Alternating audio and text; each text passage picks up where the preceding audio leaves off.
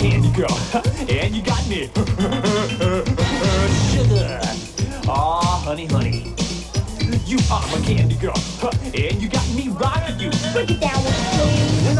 I'm Lena. I'm Grant. And this is Sex Archie. And George Washington told me I don't have to care about the royal baby, and you can't make me.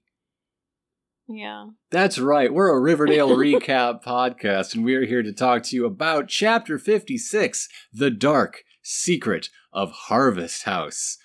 Written... It makes so much sense now. Written by Christine Chambers and James DeWill, and directed by Rob Seedenglands. Does it also make sense because in this episode we see them glands?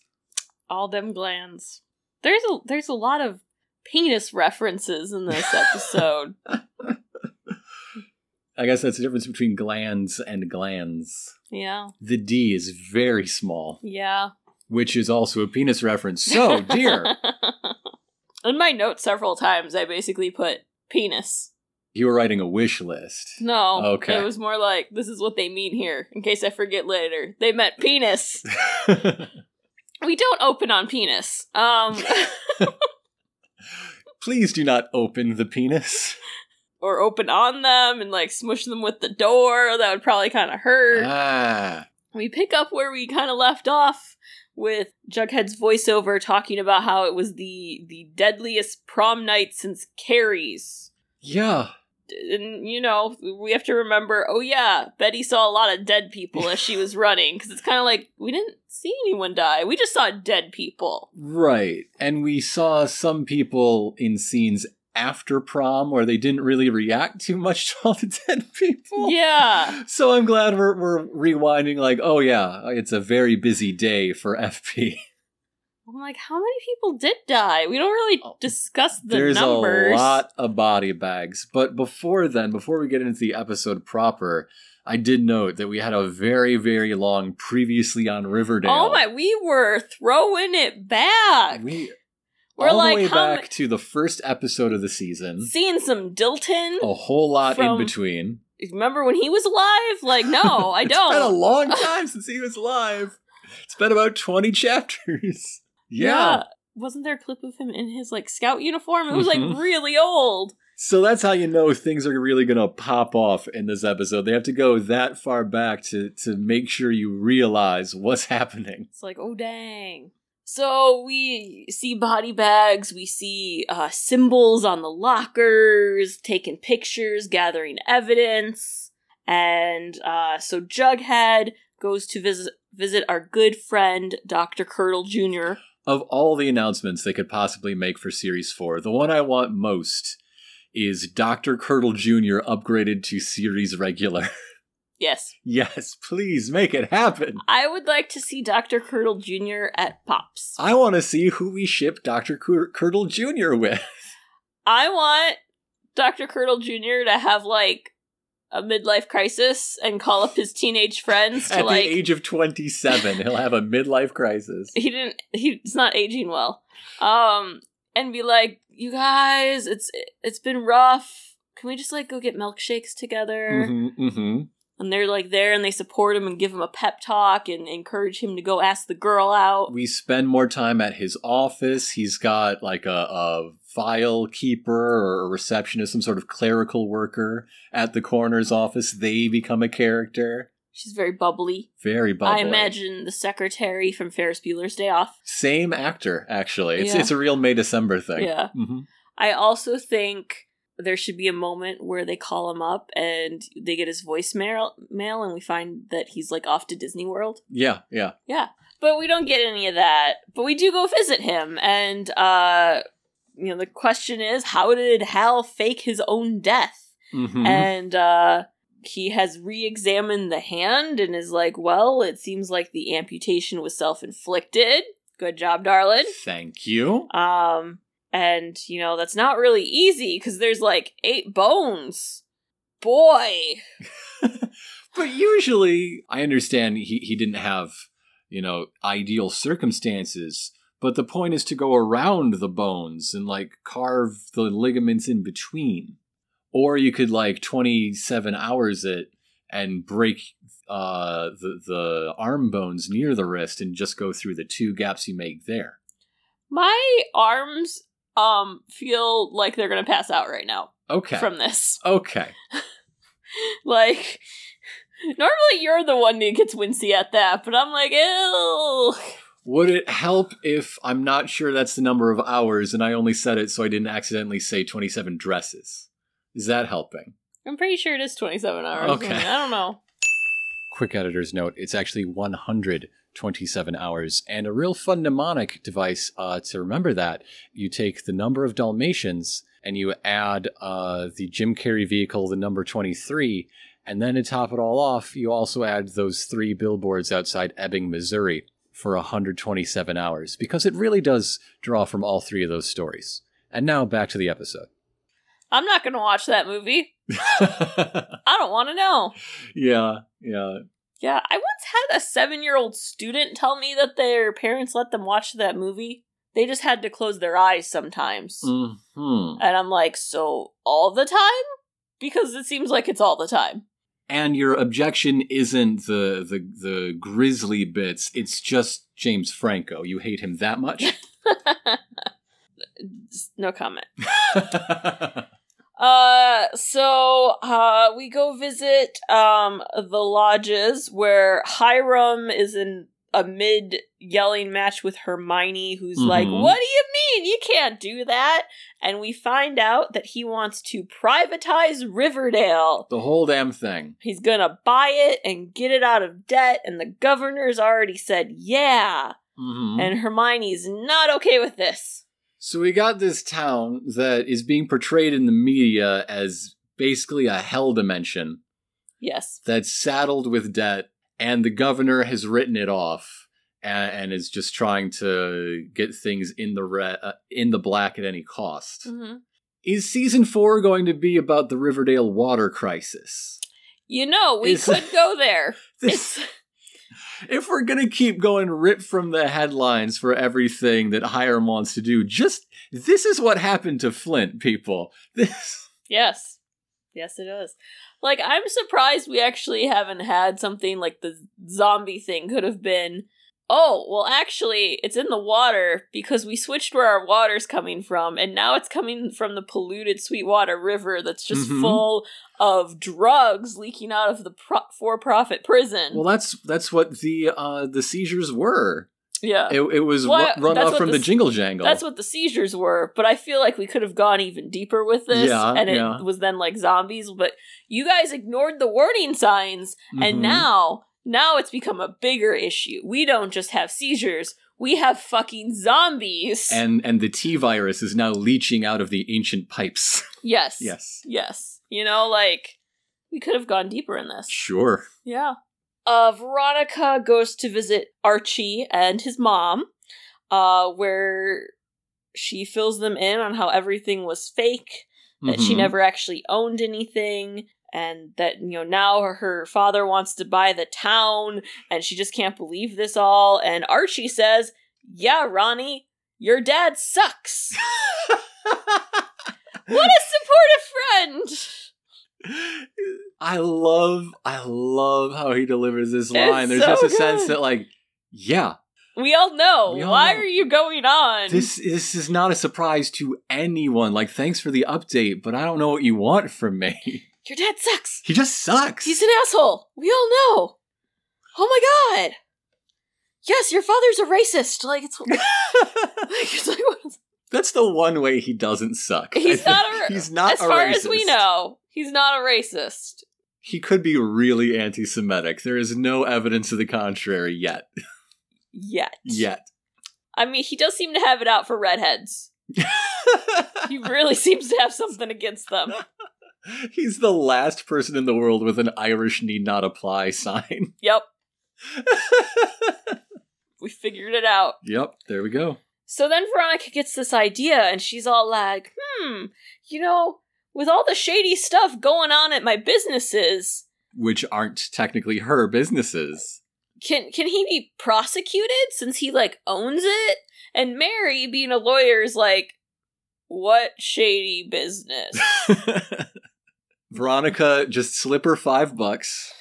and then you can say anything you want. Yep.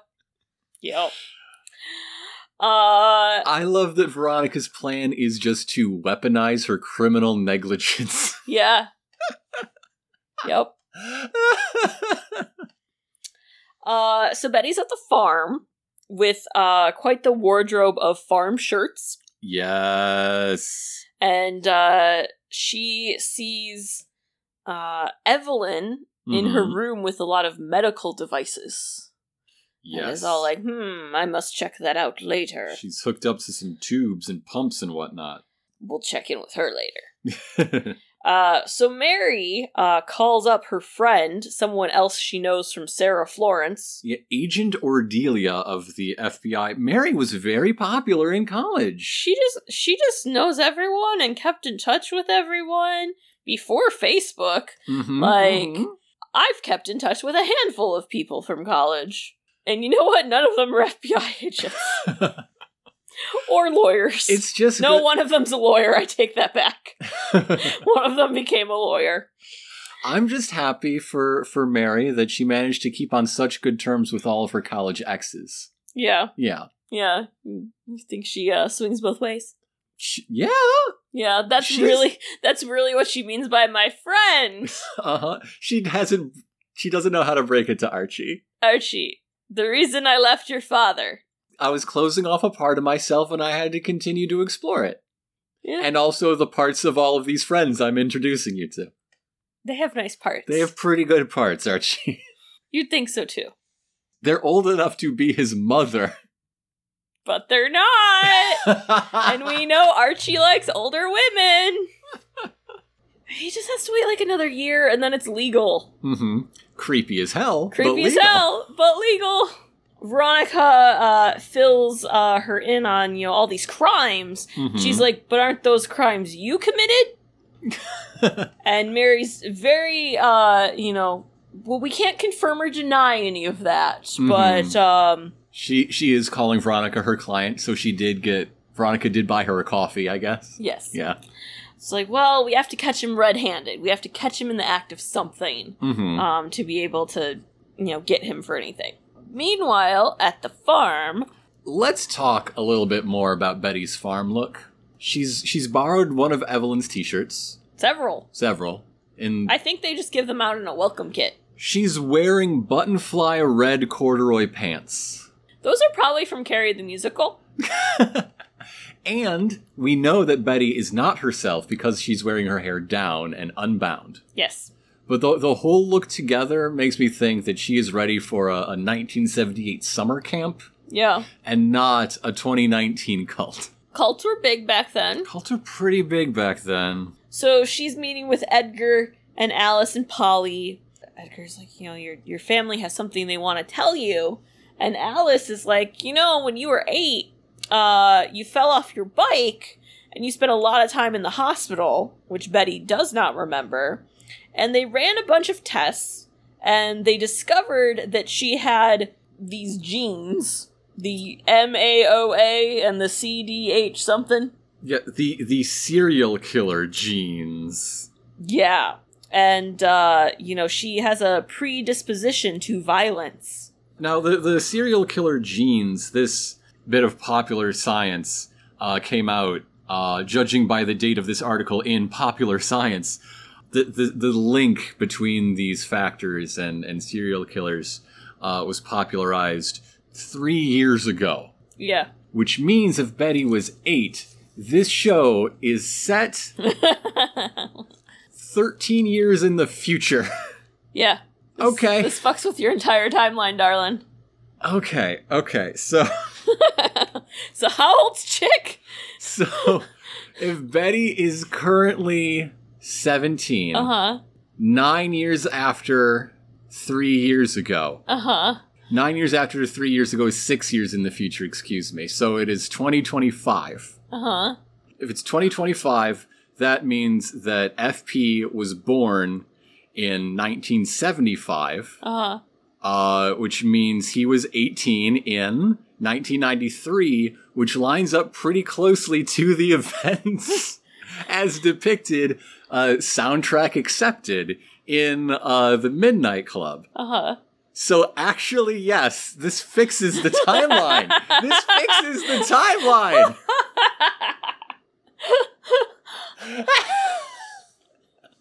You didn't think it was going there. It's all coming together. We need a diagram. God. Oh my God. They knew what they were doing all along. Can we make a little, like, family tree of everyone's, like, dates of birth? I feel like it would be helpful. So, Edgar lets her know that, well, you're here. Mm-hmm. You can heal now. We switch to where they're now in his study, and she's in the chair, and he's behind his desk, and he's going off about how, like, this doesn't define you. And he starts, like, those bouncy balls. A Newton's Cradle, I believe they're called. Yes.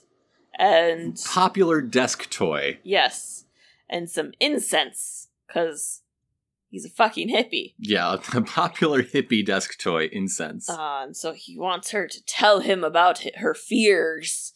She kind of gets, like, zoned in on the bouncy balls and kind of high. It seems like she's kind of high. So I don't know if that was incense he was lighting. Mm-hmm, mm-hmm. But she talks about how she always felt like there was another person inside of her that was capable of dark things, and she doesn't know how to get rid of her. And he's all like, well, the first step is confrontation. And so the balls are bouncing back and forth, and if people could see my hand gestures of balls. They're good balls here. You've got great ones. And then it goes, like, the ball noise transitions to dripping. Mm-hmm. And she's now in the basement.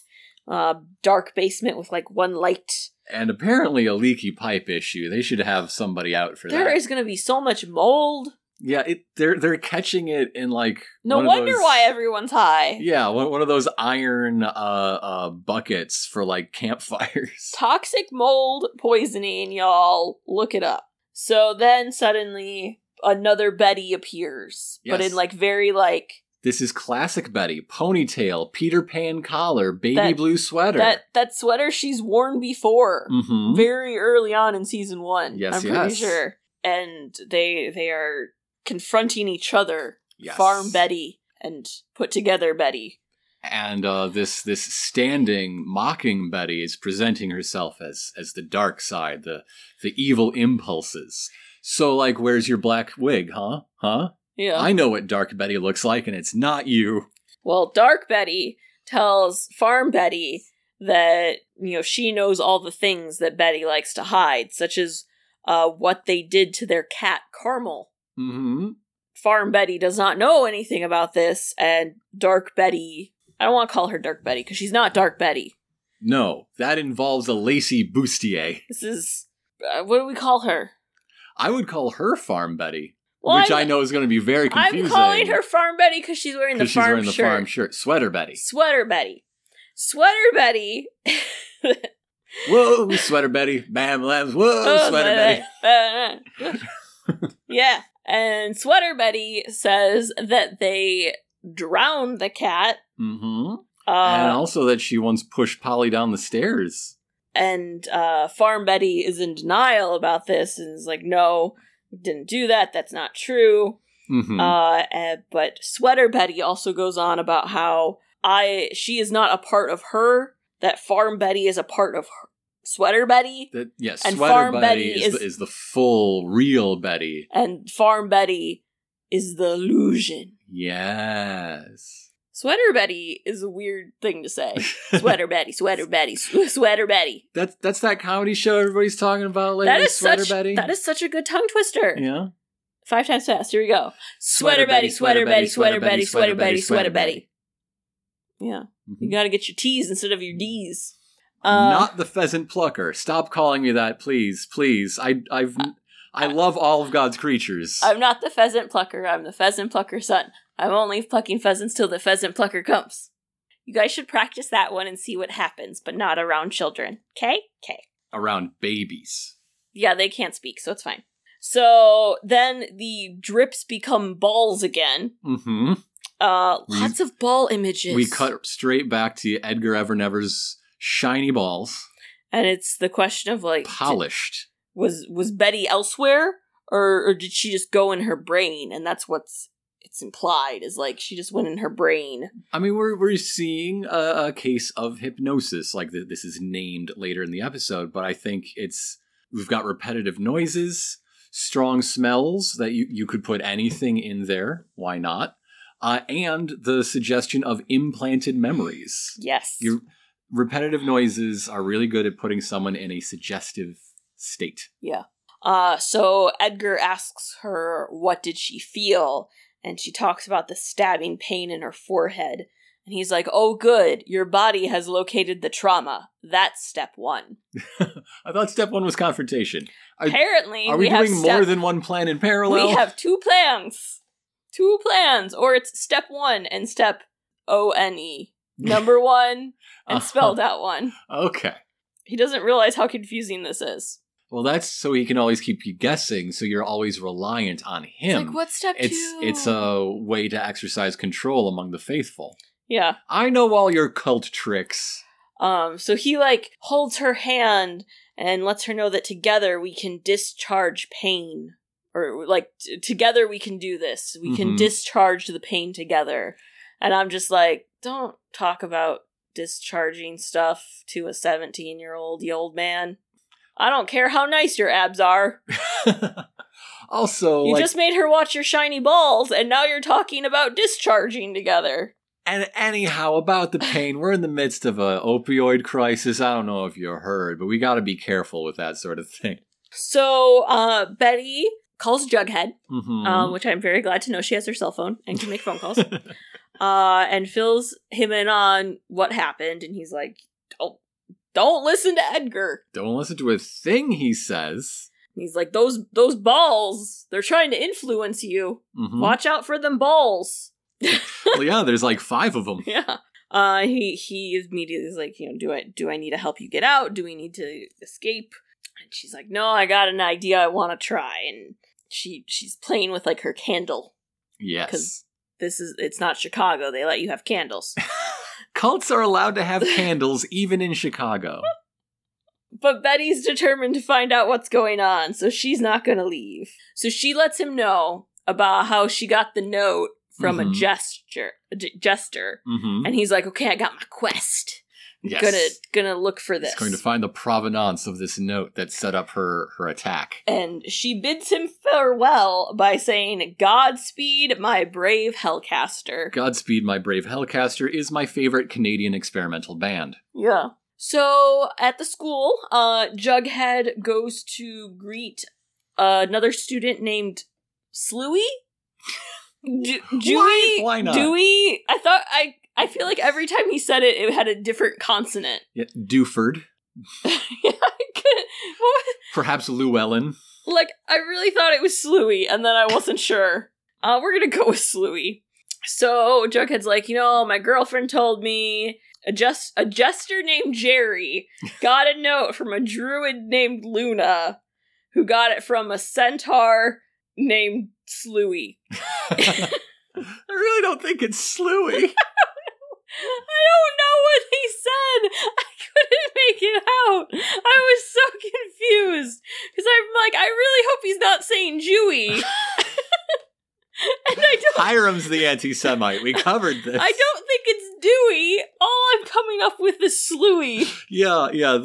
Well, that's why he was dressed as a centaur. He's descended from Seattle Slew on his mother's side. So it wasn't a costume. He just looks like that. He's a centaur. So Jughead pays Sluey $20 to say, like, where'd you get that note? And we find out it was from a kid. A kid matching Ricky's description. Good old Ricky DeSantos back in it. So over at the farm, Betty goes to sit with Kevin and Fangs and Cheryl and Tony for lunch. This is this episode's version of the student lounge scene. Or like the picnic table outside that they used to sit at that they no longer sit at because no one goes to school. Fangs winces in pain and Betty's very concerned. He's like, oh, it's fine. Just a little sore from my procedure. And then they all start talking about how Tony's next to get hers done. They're all so excited. All had it, and it's to cleanse. It's Edgar's way. He transforms emotional pain to physical pain, and then you get rid of it. Kevin talks about how, his back hurt for a while, but it was worth it. And Betty lifts up his shirt, and you see There's a giant gash. Like a foot, like a ruler long scar. Mm-hmm. And it doesn't look to be sutured properly. No! It's turning colors. It did not heal right. And he's very self-conscious. He does not like her lifting up his shirt and getting a peek at the goodies. He was pissed, and he stormed off. And Fangs went after him, and Cheryl turned away from Betty. Oh, she is a pariah. This invasion of someone's autonomy. How dare she? So meanwhile, Veronica rushes to Archie and is like, hey, I got this plan, and we just gotta play our parts right. And it's like, oh, fuck. Why are you coming to Archie? So Archie goes to the steam room. But we are established in the steam room before he arrives. Yes. And I am so happy to see that Hiram still has some adult friends. Friends his age. I'm assuming all these adult friends have, teenagers. Well, he is talking about his upcoming business opportunities. Stuff on the north side. Stuff with river views. He's got a lot coming in ready for development. Anybody wants to get in on the ground floor. Yes. And that's when Archie comes in. And Archie's like, here you want to, buy the town, and I can't let that happen. I'm sick of you thinking you can control everything, which is why I'm gonna kick your ass. Oh, that's why it needed to be Archie. One of the parts was to be dumb. I'm gonna kick your ass. They should have done it right then and there, and it could have been all Eastern Promises with, testicles flying everywhere. No, that's only for Edgar. Clack, clack, clack, clack, clack, clack, clack. He does look more like Viggo Mortensen. Yeah. Yeah. Okay. Of the three of them, yes. Yes. Between Chad Michael Murray, KJ Apa, and Mark Consuelos, he does look the most like Viggo Mortensen. Yeah. He looks like he could speak Russian. Or Elvish, while we're at it. He looks like he'd buy a horse for a crew member. Yeah. On several movies. When you got a lot of money, you buy people happiness. Which is pets, I guess. I'm always surprised to hear these stories because I do not think of him as somebody who has that much money. He banked off of those Lord of the Rings movies. Come on. I mean, that depends on what he aimed for in the contract, right? He's won a lot of awards. That's true, but they don't come with cash prizes. No, but I feel like that ups your, It ups pay. your asking price, yeah. Yeah. But, how much did, Mr. Fantastic, or whatever that movie was called, make? Not a lot. Now that we know Archie wants to kick his ass, let's have a boxing match. Because everyone's saying you're going soft, and they're, betting against you. And Hiram has the greatest line of the episode. There's nothing soft about me. He says as he stands up and approaches a teenage boy wearing only a towel.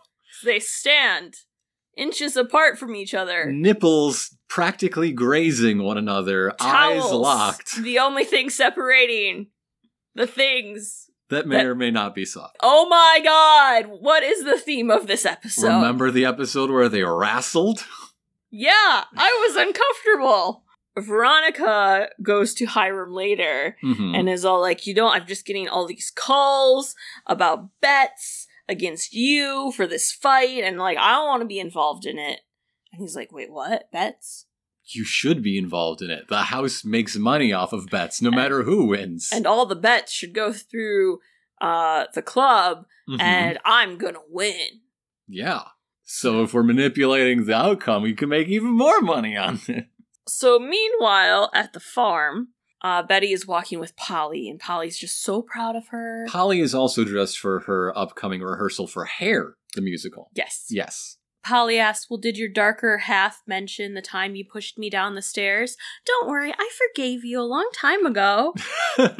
It's easy to take this either as evidence that Betty is awakening real memories, or that these people have a vested interest in planting these memories in her. They have quite a script. This memory could have been planted in Polly through suggestion, and then they just trusted her to bring it up with Betty later. Yes.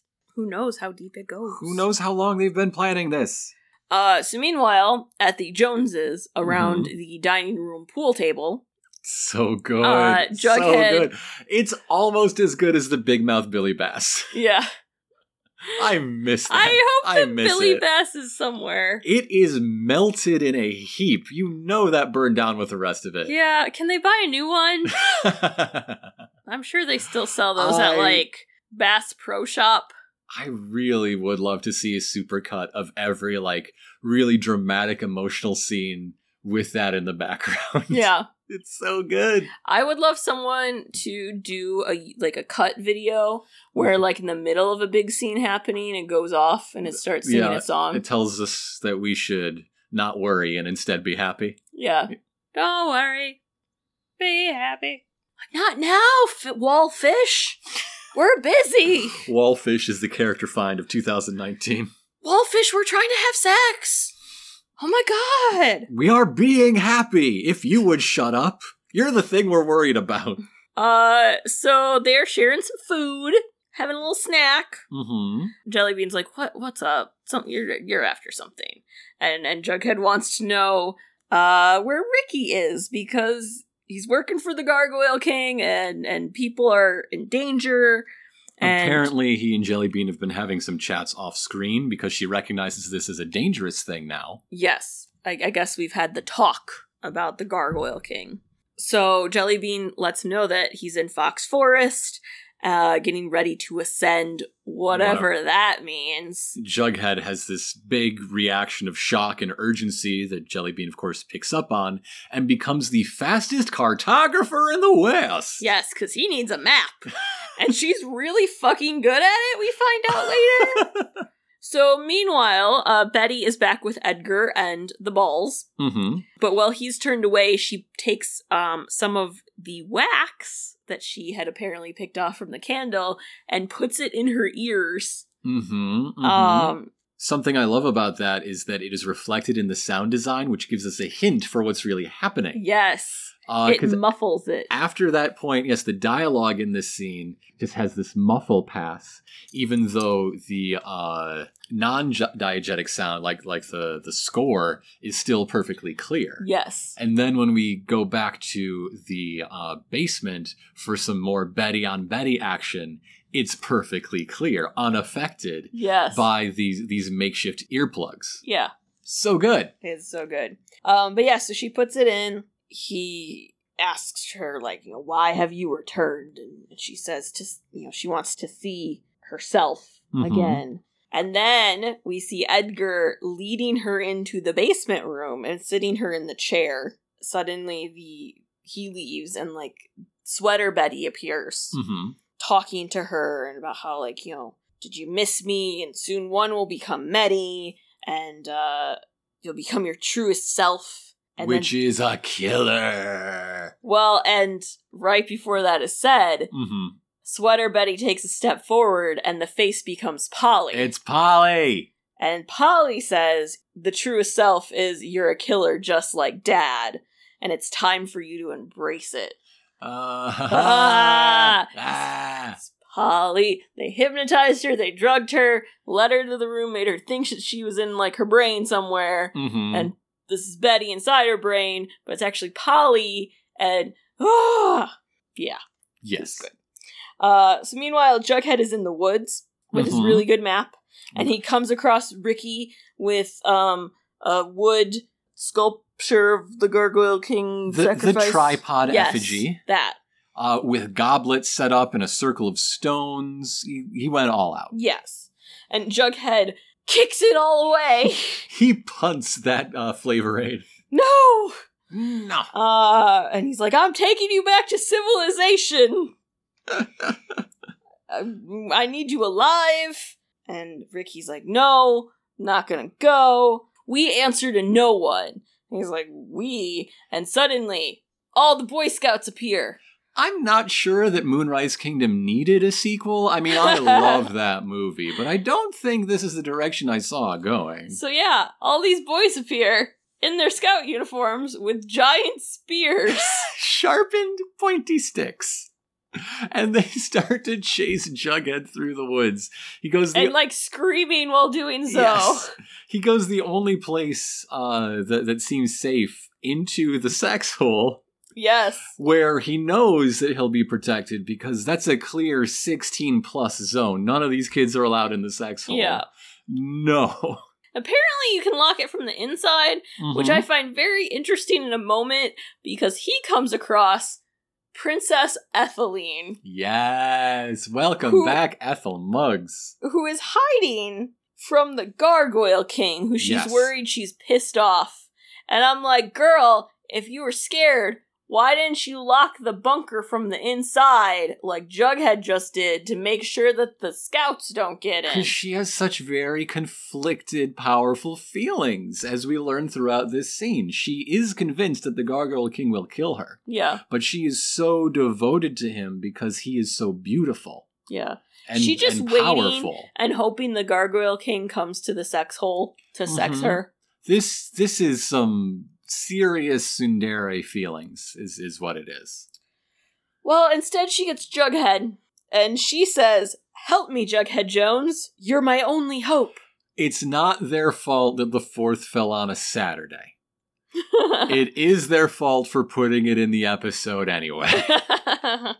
Ethel fills him all in, that, you know, she's worried that he's gonna kill her because she failed her mission, and that mission, she was the one sent to tell Ricky to send the letter. Right. Etc. to Betty. Because the Gargoyle King didn't get whatever he wanted out of Betty that night, Ethel believes she's marked for death. Yes. By that night, I mean last night. Yes. The night before.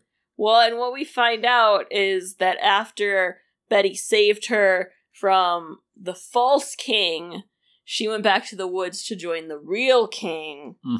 The false king of the Sisters of Quiet Mercy. Yeah. They just had a statue on a plinth. That's not a real king. And so she goes on about how the real Gargoyle King is beautiful and she loves him. She also refers to the scouts as the Lost Boys. Okay. She's been placed in charge of the Lost Boys. Yes, that's what it is. I got a question while we're talking about chronology. So Fangs just got his procedure. He just had his pain removed, right? Yes. Shouldn't that have been during prom, then? Considering what we know that Scar looks like, I'm gonna go with, like, he had it done a week ago. Okay. And like, prom was the first time he was able to be out and about in the world? Let's go with that. Okay. I mean, he was, hiding it and drugged up, because prom. Can't miss that. Can't miss prom.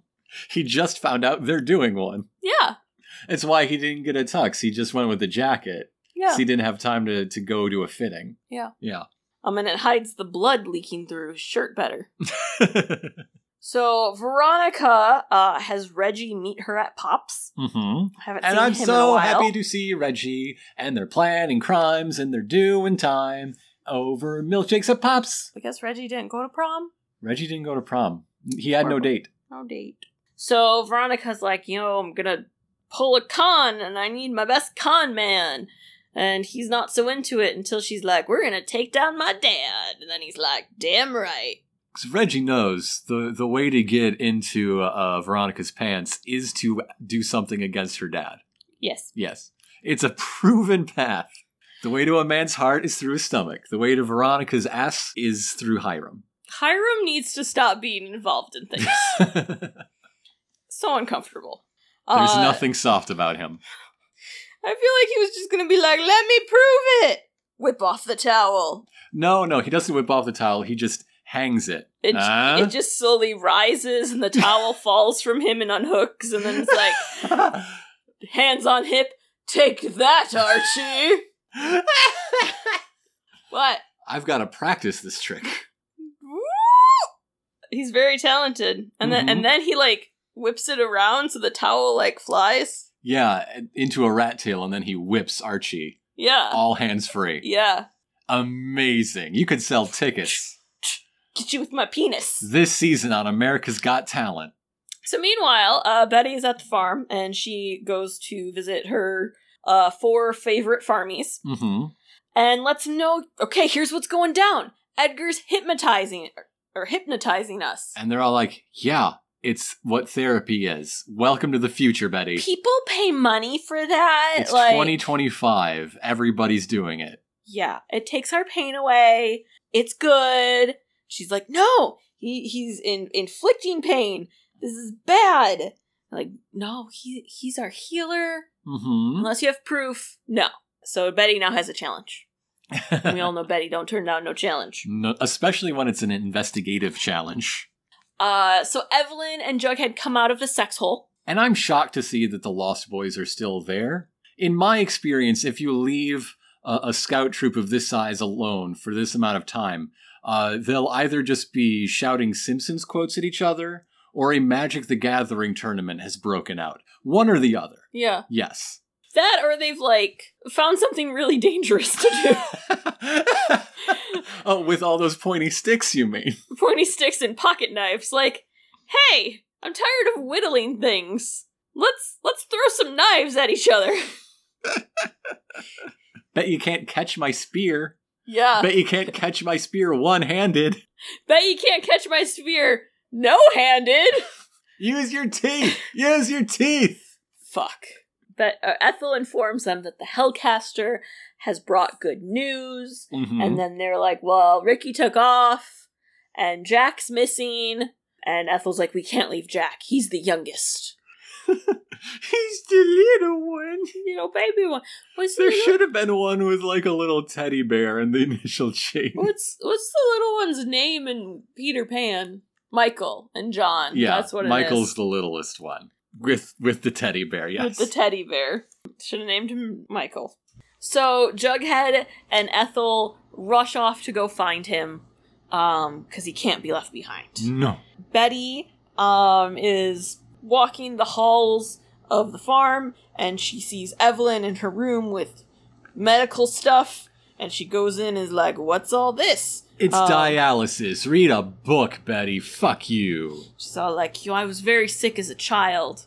Betty's all like, oh, so your dad, husband, treating you? Mm-hmm. It's kind of weird still, Evelyn. Still kind of weird. I do not see any medical degrees on any of these walls.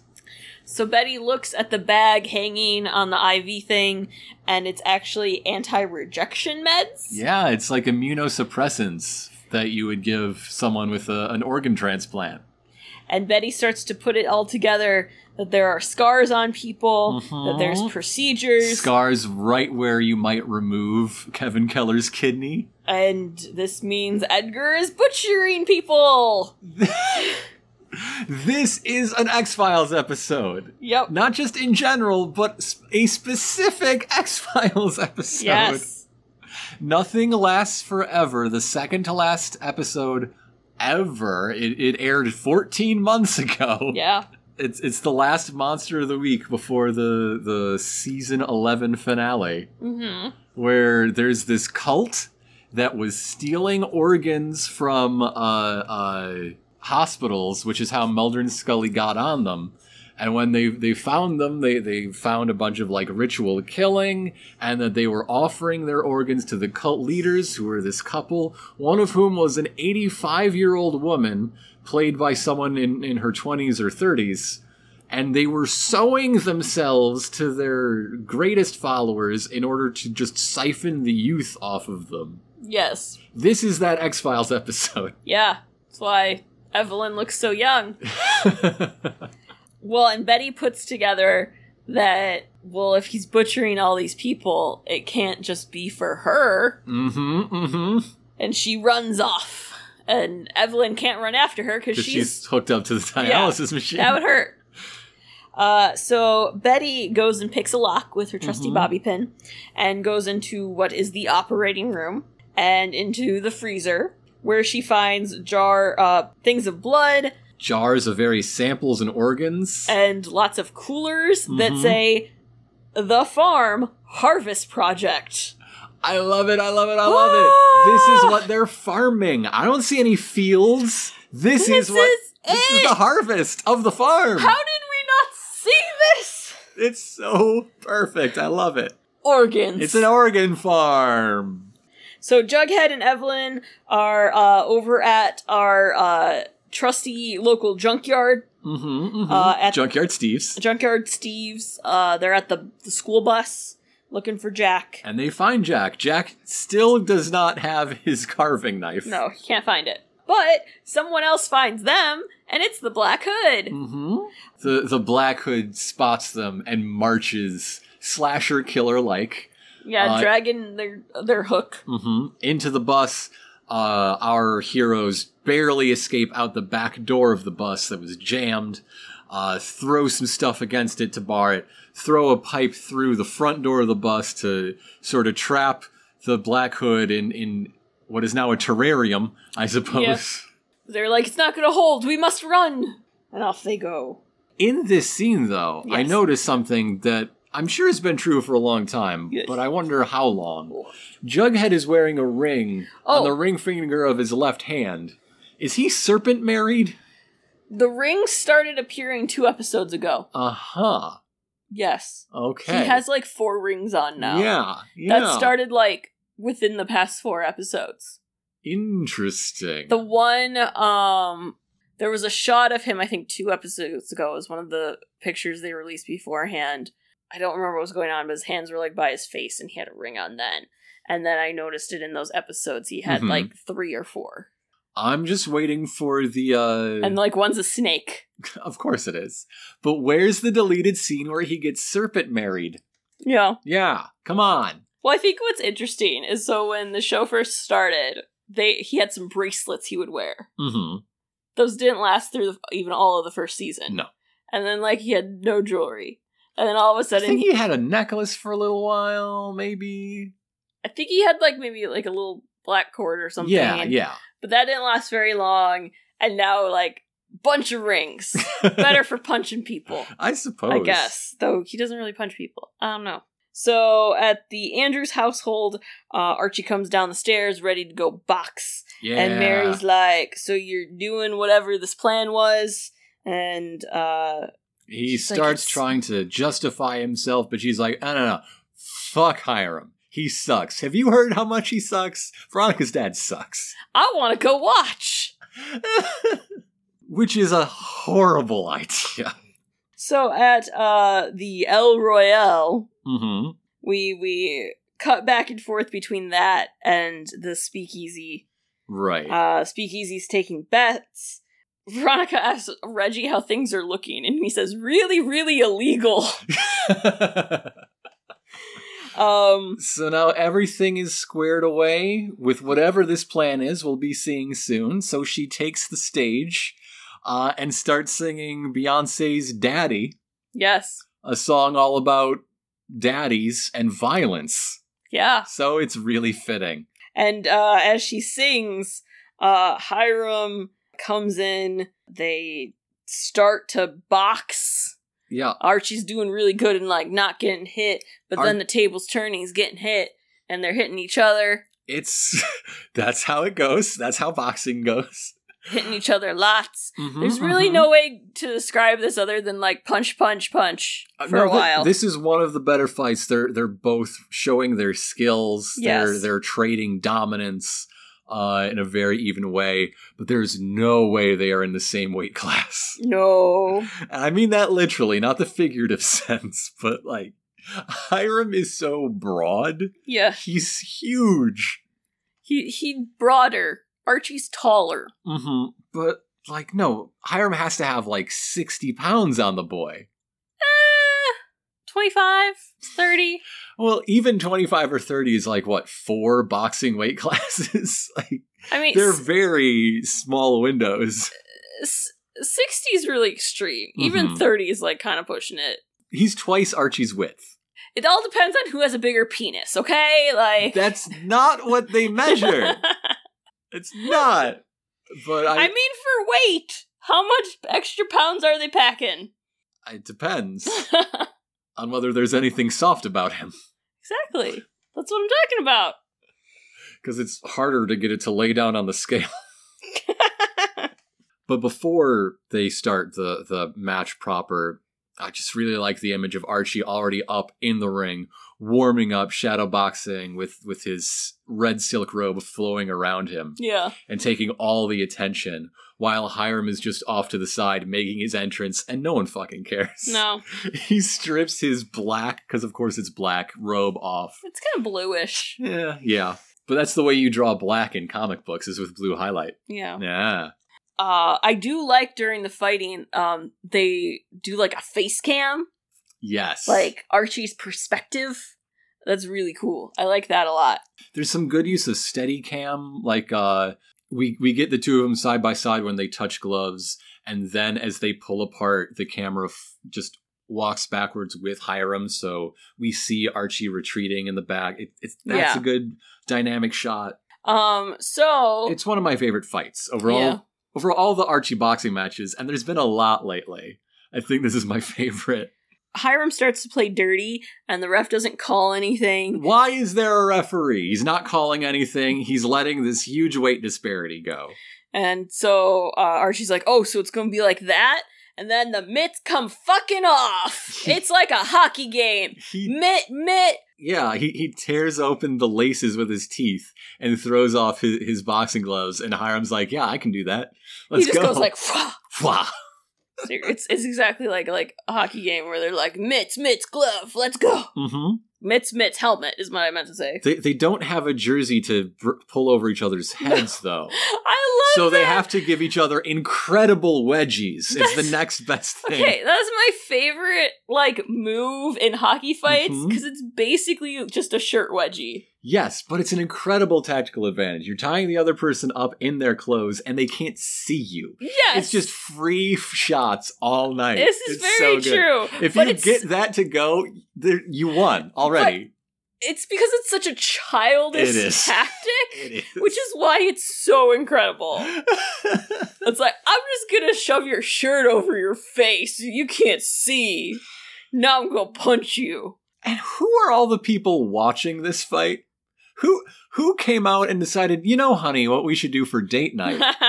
We should watch the crime lord try to kill the teenager. Didn't bet on it. And that's what they start betting on.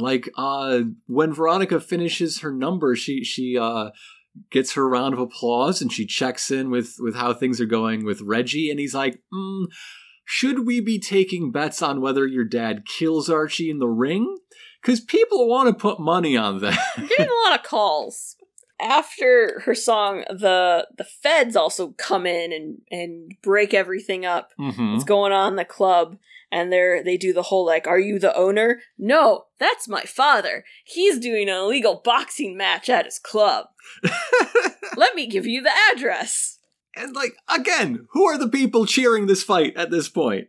It's one thing if they're like, oh man, this is an incredible fight. It's another if they are calling the bookie to be like, I think this kid might die, and I'm willing to make some money off the back of a live performed murder. Papa Poutine's family. Curly Fry and Waffle Fry. If you want to talk about the dark underbelly of Riverdale, it's everyone in this room but Mary Andrews. Who's clutching her purse. Oh my dear heavens. Why is she not doing anything? Why isn't she calling the cops? Or her friend in the FBI? She must be friends with at least 3 paramedics. She has such an active social circle. Her book club has a senator, I think. Hiram is just wailing on Archie and gets him in a position where he's just gonna do Archie in. Yeah, Archie goes down on one knee toward the end. Yeah. Face just busted open in several spots. Oh. It's It's one of those things where he's like holding Archie by the head, and by like the that hair. That like punch is gonna like break his neck type thing. We've all watched professional wrestling. We know how it goes. Yeah. And Veronica runs in saying, "Daddy, no!" And he pauses, but then the lights go out, and the cops show up. Not just any cops, Sheriff Jones. And he's like, "This is my pleasure to say you're under arrest." And find out, it's for conducting illegal activities, and... Hey, come on! Attempted murder! Just say attempted murder! So Hiram goes to jail. Can we remove the referee's license, please, too, while we're at it? He doesn't have one. Clearly. That's why he works there. Clearly.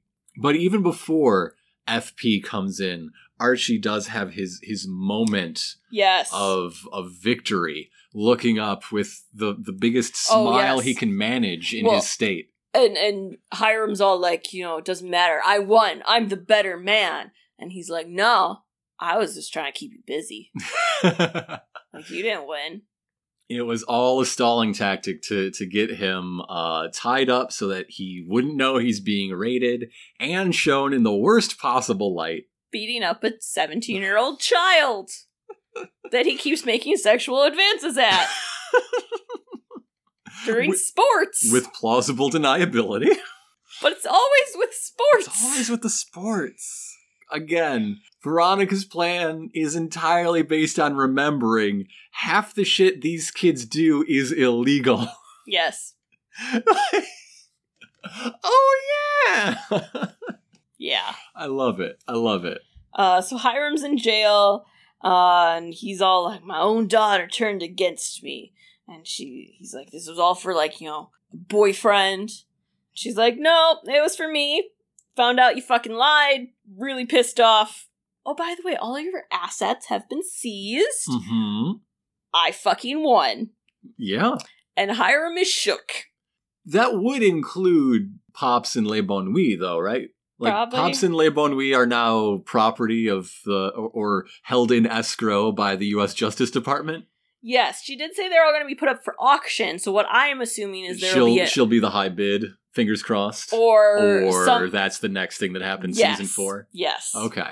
Or Pop wins. That's what I'm hoping. Is Pop, like, maybe people rally together and, like, he does a GoFundMe for the property auction. Yeah.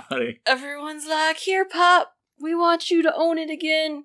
But on the other hand, Hiram Lodge does have experience in losing everything, going to prison, and then coming back out just as rich and powerful as before. Yes. If anyone can do it, he already done did it. Yes. So at the Andrews household, Mary is trying to get the info on what's going on with Archie and Veronica, because, they make a dynamic duo, and she believes they're endgame. You are too old to say this. You are, in the fiction of this show, 50. Well, and Archie's like, endgame? Like the movie? I haven't seen it yet, Mom. No spoilies. No spoilies for Avengies Endies. Now cook me some tendies. And she does give him some advice, though, that, well, it doesn't matter what I think. Maybe you should talk to her. That's some good momly advice. That's some good Fred advice. Yeah. So meanwhile, at the police station, we find out that there is one poor-ass deputy that has been put in charge of watching all of the Lost Boys, who are apparently orphans. Yeah, because they're all in Sheriff's Department custody. They have no home to go to. They've been living feral in the woods. There used to be 40 of them. These are just the survivors. Yeah. Jughead comforts Ethel, and she's gonna tell him who the Gargoyle King is. And so she whispers it in his ear, and he's very shook. That's impossible! At this moment, Betty is walking through the halls of the farm with one of the coolers of organs. With a handy carrying handle. They thought of everything. And she gets a phone call from Jughead, who fills her in that according to Ethel, the Gargoyle King is Jason Blossom. Jason Blossom, who died on Independence Day a year and a half ago. Nearly 2 years, because we're getting Yes. into pretty late spring. Nearly Yes. 2 years ago, Yes. in the year 2023, Is the Gargoyle King. whose dead body washed up on the night of the back-to-school dance in Chapter Yes. 1, who was buried in Chapter 4 or 5. So either zombie, Sabrina crossover, triplet. Fucking triplet. That's what I'm going with. Okay. Yeah. Those are our things here. He, has to go make Dr. Curdle Jr. proud. And exhume a body. Meanwhile, Betty has to go set Cheryl straight. Nothing would ever make Cheryl straight. How dare you? She's all like, hey, here's this cooler. Let me open it. There's a lot of kidneys inside. Packed in with ice. Like, ice you would get in a hotel ice bucket. Yes. It's not even a good organ farm. They should be using dry ice. You're gonna damage the tissue. And she's like, this is what's going on. The farm's a human chop shop. And, they're making a lot of money off of this. And then Cheryl freaks out because... This finally gets through to her, and tonight is the night that Tony is having her procedure. And so she takes off to go save Tony. Betty goes to get Kevin and Fangs. Tony is with the nurses who are prepping her, and Cheryl rushes in, shoves them aside, grabs a scalpel. Brandishes it. Brazenly brandishes. Tony is all like, but Cheryl, my procedure. No, Betty might be right. Sky might be falling. Run. Like, we gotta go. And now, Tony and Cheryl have both rescued each other from medical crimes in this building. Yes. There we go. When are we gonna tear down this building? When are we going to get rid of this awful building? Kevin and Fangs are playing hacky sack. Yes. And, How long after a major surgery are you allowed to hacky sack? I don't know. And I did think, though, I was like, man, could have made a balls joke here. Like, not that type of hacky sack, like the real kind from the 90s. Like, that's what they're doing. Okay, I'll fix that in editing. Oh, okay. Another quick editor's note. No, I won't. I won't do that. Betty comes in and she's like, you guys, they're harvesting organs. Look, there are parts here. They're taking, organs. And they're like, they're taking out the parts that are diseased. Like we should just go talk to Edgar together. Betty's not having this. She does play a little hacky sack herself with Kevin's sack. As they try to grab her. I made it happen. Yes, you did. And there is a big fight that happens, and scrambling and trying to get away. As simultaneously, Cheryl and Tony are running and pulling racks down behind them through the halls, and Cheryl helps Tony out of a window and then closes it and gives herself as sacrifice so that they have to deal with her, and Tony can get away clean. Yes. Everybody gets an action scene. She starts punching the nurses until she's overwhelmed and outnumbered. Yes. And Betty gets grabbed by some orderlies that Kevin and Fangs yell in. And dragged out by the ankles as she's clutching at the carpet. Yes. So good. And then we go to a commercial break, and it ends up being the longest fucking commercial break ever. And we come back to Archie going to see Veronica, and how he wants to tell her something, but then he sees a bottle of champagne and some glasses, and we find out that Reggie's there, and Reggie came to say that he wanted to be with Veronica, and Veronica said she wanted to be with him. And he asks, is that true? And she responds, that's what I said, which is so good. And because it's an answer to a different question. Yep. Oh, that's so good. And she says it so not enthusiastically, and I'm like, if I was Reggie, I'd walk out. Like, what the fuck? And especially... No one is happy right now. Especially no one is happy. As she tries to make Archie stay, so they can all celebrate. We'll get out a third champagne glass. Everything went off without a hitch. We can be friends. We can be cool. Reggie, you deserve better. And Archie, you've been dumped. And Veronica, you might be drinking for one tonight, and maybe think about that. Yeah. So then we go back to the farm, and Betty is chained to the operating table. Because of course she is. She skipped in the front of the line, folks. Step right down. And Edgar has on a apron that is stained with blood. You know, she put up a fight, but she has no choice now. They banter back and forth about, like, you know, I know what you did, and they're gonna come for me. And he's like, you don't know what you saw. And they put a gas mask on her that she fights against. Gotta get that anesthesia. And as she blacks out, we go to the cemetery where we see Jughead digging out Jason Blossom's grave. And finding it empty. An empty, unlaid-in coffin. Dun dun dun. Dun dun dun. I mean, it was a closed casket ceremony. It was. Anything could have been in there, or nothing, as the case may be. And that would make sense, because I think Jason only had Cheryl as a pallbearer, and she's not going to carry that with a body in it. Yeah. That's ludicrous. Well, and what I didn't notice, actually, is he at just the regular cemetery, or is he at the Blossom Cemetery? I actually think didn't he was notice. buried at Thornhill, right? So he must be at Thornhill. Yeah, I just didn't, like, really pay attention The to tell. smoky remains. So there we have it. This is, I think, breaking convention. I was expecting to know who the Gargoyle King was. We did not wrap up. And to confront them, for that matter. Yeah. Yeah. We did not wrap up everything. The finale will not be our fallout and decompression episode. No. We're not gonna get one. No. So much shit has to go down next week. And from the trailer, I mean, we're going to say they're not going to give us a cop out of it. Like, it's not going to be 3 months in the future. Yeah, it sure looks like we're going to get everything we expected to get tonight and more. Yes. In the finale. So, darling, what did you think? God, this was some good results.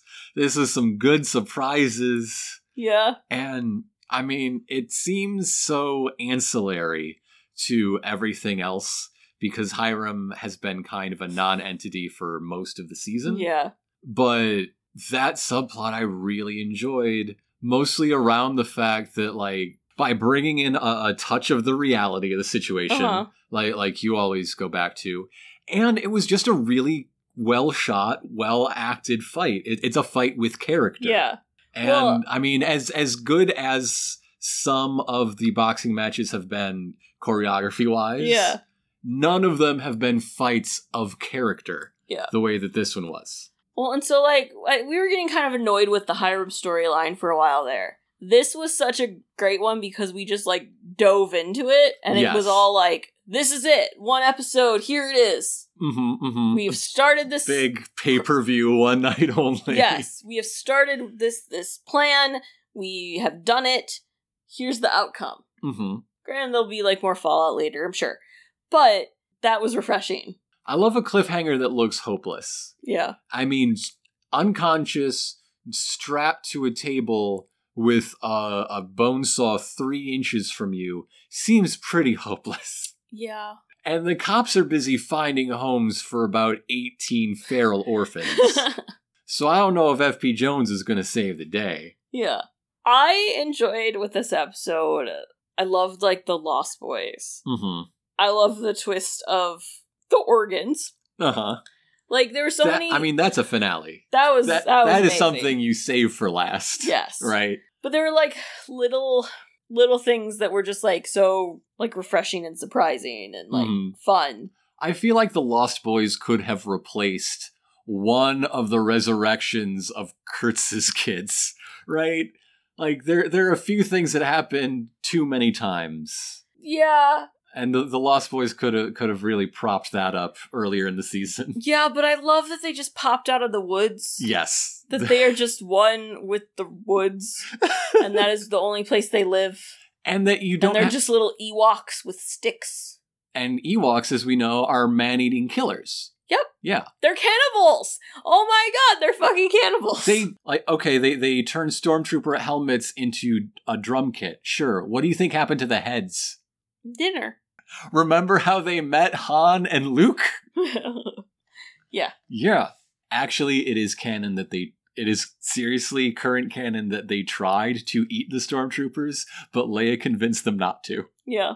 Yes. Nice. That is in continuity. I feel positive about this episode. Me as well. I enjoyed it. Mm-hmm. It was good. I am really excited that next week we'll continue the action. Yeah, and it looks like, again, we'll talk about the trailer in a bit, things are going to pop off. Yes.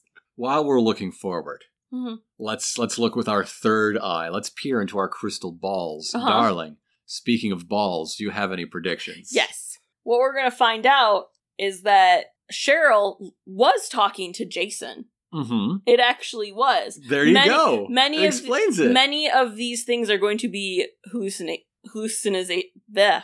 of these things are going to be fake that people were seeing. Hers is going to be real. Charles was going to be real because it's fucking Edgar. Going with that still.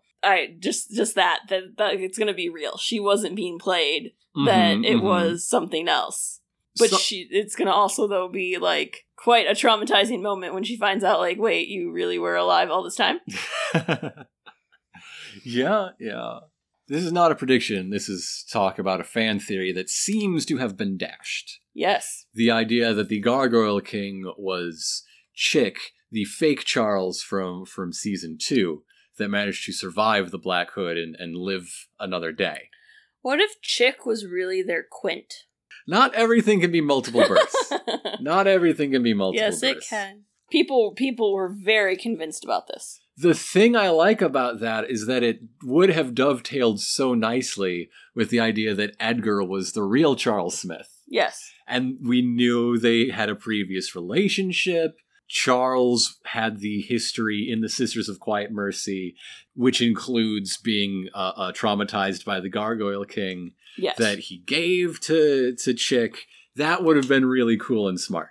Yeah. I hope whatever's going on with Jason is also as cool and smart. Yeah. Because both of them are entities that have been completely absent from the show this entire season outside of the robes and skull and branches. Yes. So it's a toss-up that way. Who do you think actually got the carvings, the tattoos? If it's Jason, then I think Jason got the tattoos and a sandy blonde dye job. Yeah. Yeah. I mean, it makes sense. It makes sense. He had to hide that red hair. Mm-hmm. Otherwise, everyone would know. Very distinctive red hair. He's the only villain that doesn't have it in for Archie, so he's not trying to play off of that. Yeah. Yeah. But for my first prediction of the night, I believe that this episode will go down as where Ethel's crush on Jughead begins. Oh, yeah. Finally bringing in that element of comics Ethel mugs. Yes. Well, I think it's been building up for a little while. They did have that smooch back when he was learning how to play the game. But yes, I do think. Now he's her knight in shining armor, saving her life. They went through this experience together. They have kids together all of a sudden. Yes. Yeah. Gave her some comfort. Yes. I think I might have said this way back when they had that kiss back in the early part of the season, but I mean it this time. Ethel's going to have a crush on Jughead going forward. Yeah. Also, I talked a little bit earlier about how impossible and hopeless Betty's cliffhanger seems. But I already know how they're going to get out of it. Yeah. Knock, knock, Daddy's home? Yeah. Black Hood to the rescue, kicking down doors, hooking people. Yes. Yeah. He's coming for his little girl, and his other little girl, and his grandkids, and Alice can stay and rot for all he cares. I'm confident in a lot of my predictions throughout the course of the show, but this is one I would put money on. Yeah. Yes. Well, Tony got away, so I feel like Tony is also rallying the troops, perhaps the Pretty Poisons and the Serpents. Yes. Their queen. She is leading them there to save everyone. What if that's the next building to be burned down? I would drink to that. Right? I mean, they could like rescue the people they need to rescue, and then even with all the people in it, you can't make an omelet without breaking a few eggs. Yeah, so I'm going with Tony. He's gonna save the day. Sure. Yeah, but I like this better, even though I don't think it would happen. So Tony goes to the cops, and they're trying to rally stuff, but the Lost Boys hear, and the Lost Boys They use their ancient magic. rush in with their spears. Because they're the artillery. Yes. Because maybe they hear, and then, like, Ethel's visiting them, and she's like, oh no, we have to tell Jughead. And there's like, there's no time. We must go say, we can do this. We've trained for this. And they, like, rush in and, like, spear everyone. It's their quest. Yes. Oh, And since they're cannibals, they'll love all the, like, kidneys. they've developed a taste for the sweetmeats. Yeah. Yes. Yeah. Okay, I know we already tried this earlier in the season, but that doesn't mean it can't happen. There are a lot of things that have happened more than once in the season. Yeah. What if the Gargoyle King is defeated by a revolutionary quest? Oh. The true ascension is to overthrow the monarchy and depose the Gargoyle King. Oh. And so everyone who's still deep in their Fizzle Rocks fugue is given the quest to unmask and destroy the Gargoyle King, and that's what finally ends this madness. Could see it. Yeah. A further step beyond the Griffin Queen gambit. Yeah. I've said some predictions, you've said some predictions, but I haven't said that many. we're getting to the end, so we Yes. have to survey all the hosts of the show. Moki, what do you think is happening in the finale? Who's going to take down the Gargoyle King? Hot dog? You think Hot Dog's gonna do it? Oh, I'm getting a head tilt. All Hot right, dog? there we have it. Yep. Hot Dog is saving the day. Our dog said so. Moki believes in Hot Dog. Well, white fluffy dogs have to stay Oh. together. Oh, and Vegas is gonna be backup? Moki, you're so smart. Oh, So smart. so smart.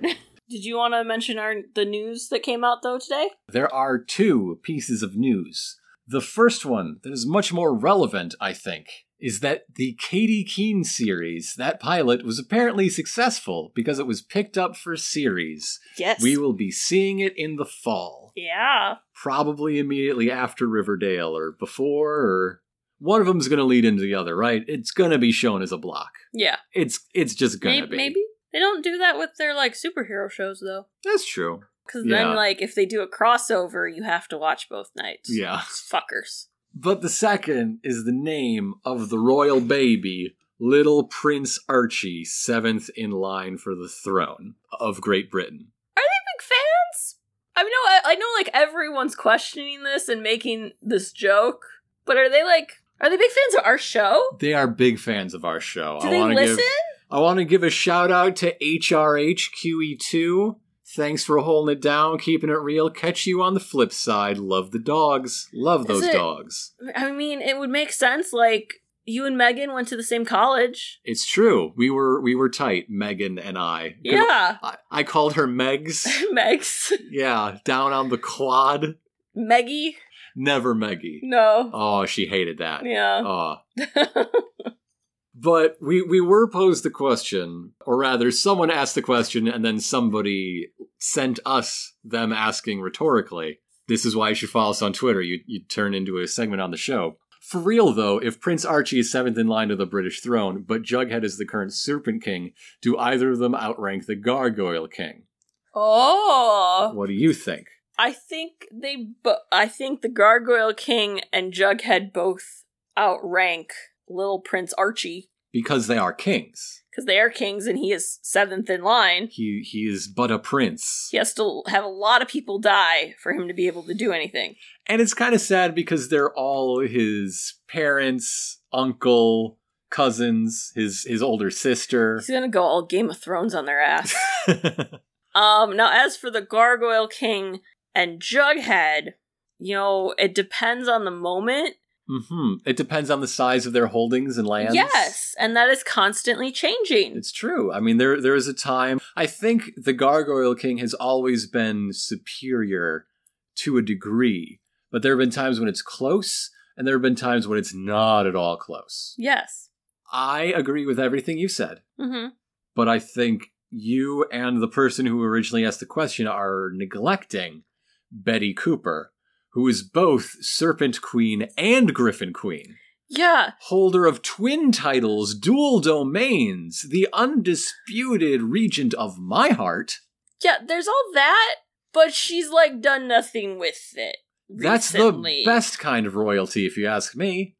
I mean, she can make a lot of children follow her out of a building. And she doesn't even extract taxes or live on the public dime. Yeah. She's the best. I mean, I think we are all missing the fact that F.P. Jones was the best king. Oh, yes. Most skillful, yes. But highest ranking is the question. It's hard to know what we're ranking them against. Mm-hmm. Happiness of the people? Money? We will revisit this once we see the baby's abs. If we're talking about land holding, then we gotta go with Hiram for a while there. Yes, the kingpin. Yes. Or, maybe we have to go with Papa Poutine, the King of Canada. Or the Sausage King of Chicago. I think we all know what the real king is, and that's it. Mm-hmm. So... This episode brought to you by Burger King. So, what do we know about our next episode? Well, it is called Survive the Night. If you Google that, the first thing that comes up is a Five Nights at Freddy's fan video. That's not right. No. It's probably named for a 1993 TV movie about... Surviving the night? About a family that winds up stranded in the South Bronx and escaping a youth gang. Under the sadistic ice? Ice is the name of a gang member. Oh, okay. Not the current day sadistic ice. That didn't exist in 1993. I was very confused. And it shouldn't exist in 2020. We can make it happen. But let's talk trailer. We're getting another invitation from the Gargoyle King. One last ride. And don't tell anyone. Dude loves stationery. I love stationery too. Flashlights in the dark around a creepy-ass tree. Yeah. Hal's back. Threatening to kill you and your friends, whoever you is. Ascension Night is upon us, according to Edgar. Edgar's talking Ascension now.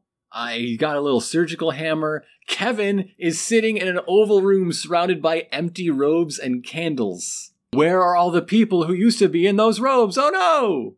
Did he pour acid on all of them? Did he throw that special Oz water that makes people melt? Why is Kevin alone? Who left my boy alone? What if everyone else leaves the farm, but Kevin doesn't want to? Kevin is so deep in it, he can't get out. He's lost too many people. Oh no. Blames himself for too many people. All the minor characters we like and wish they got more screen time are going to leave the show. Archie's got the runes on his back. There's lots of screaming and running. Somebody's got a gun. Someone is getting thrown by their ankles. I'm pretty certain it's Archie, but there's just I was thinking it was Jughead. I'm not sure who's throwing them. It's this big black shape, and it is a fraction of a second in that trailer. Very hard to tell. I'm guessing the Gargoyle King, but it could be Hal. They are both menacing dark figures. I'm gonna say that we are finally getting, like, our supernatural element of this all. Yeah. Yes. You think so? Okay, prediction. So Jason's, like, a warlock. Jason's a warlock, obviously. Yeah. That's why his family, like, put a lot of pressure on him, because he had to, like, conceal, don't feel. You know, don't let them know. Frozen reference? Yeah, I'm waiting for you to get to better stuff. Okay. But, so either, like, he's been spending a lot of time elsewhere to, like, develop his supernatural powers, because he got brought back from or he couldn't die. He couldn't die. Because of his magics. His powerful magic. Yeah. Or maybe Nana Rose put a curse on him. Oh. So he couldn't die. I don't know. I am brainstorming right now. Clearly. But your brain's doing something. My brain is doing a lot. I don't know what it is right now. I'm trying to figure it out. No one knows what your brain is doing. But I want there to be supernatural, like... Supernatural has 20 more episodes. Powers. I don't think ever made it to series. Or maybe it did on a streaming platform. Why do I do this show with you? We're married. Still. But I do feel the need to remind people that our next episode is not coming in 1 week's time. Because unfortunately, there are some conflicts that cannot be avoided. Right. So, my plan is that we are watching it on Thursday. We will watch and record it on Thursday, but we're not going to make you wait like last year. It's only going to be 1 day rather than 1 week. You will be getting this in your feeds as you wake up bright and early Friday morning instead of Thursday like every other episode. Yes. Also, that means none of you better tweet at us with any spoilers. Jesus Christ. I will be probably going on like a social media blackout for 24 hours. Fuck. Because I can't. This means I might be like deleting apps off my phone. Yes. So I am not tempted. Don't say a goddamn word to me. I cannot have this ruined. I don't care about Game of Thrones. I don't care about Endgame. I care about Survive the Night. Yes. I care so much about Survive the Night. So don't fuck this up for us. I will find you and I will end you. Because we're not soft. I'm soft right now, but I can change. You can change. We all can change. It's Rocky IV again.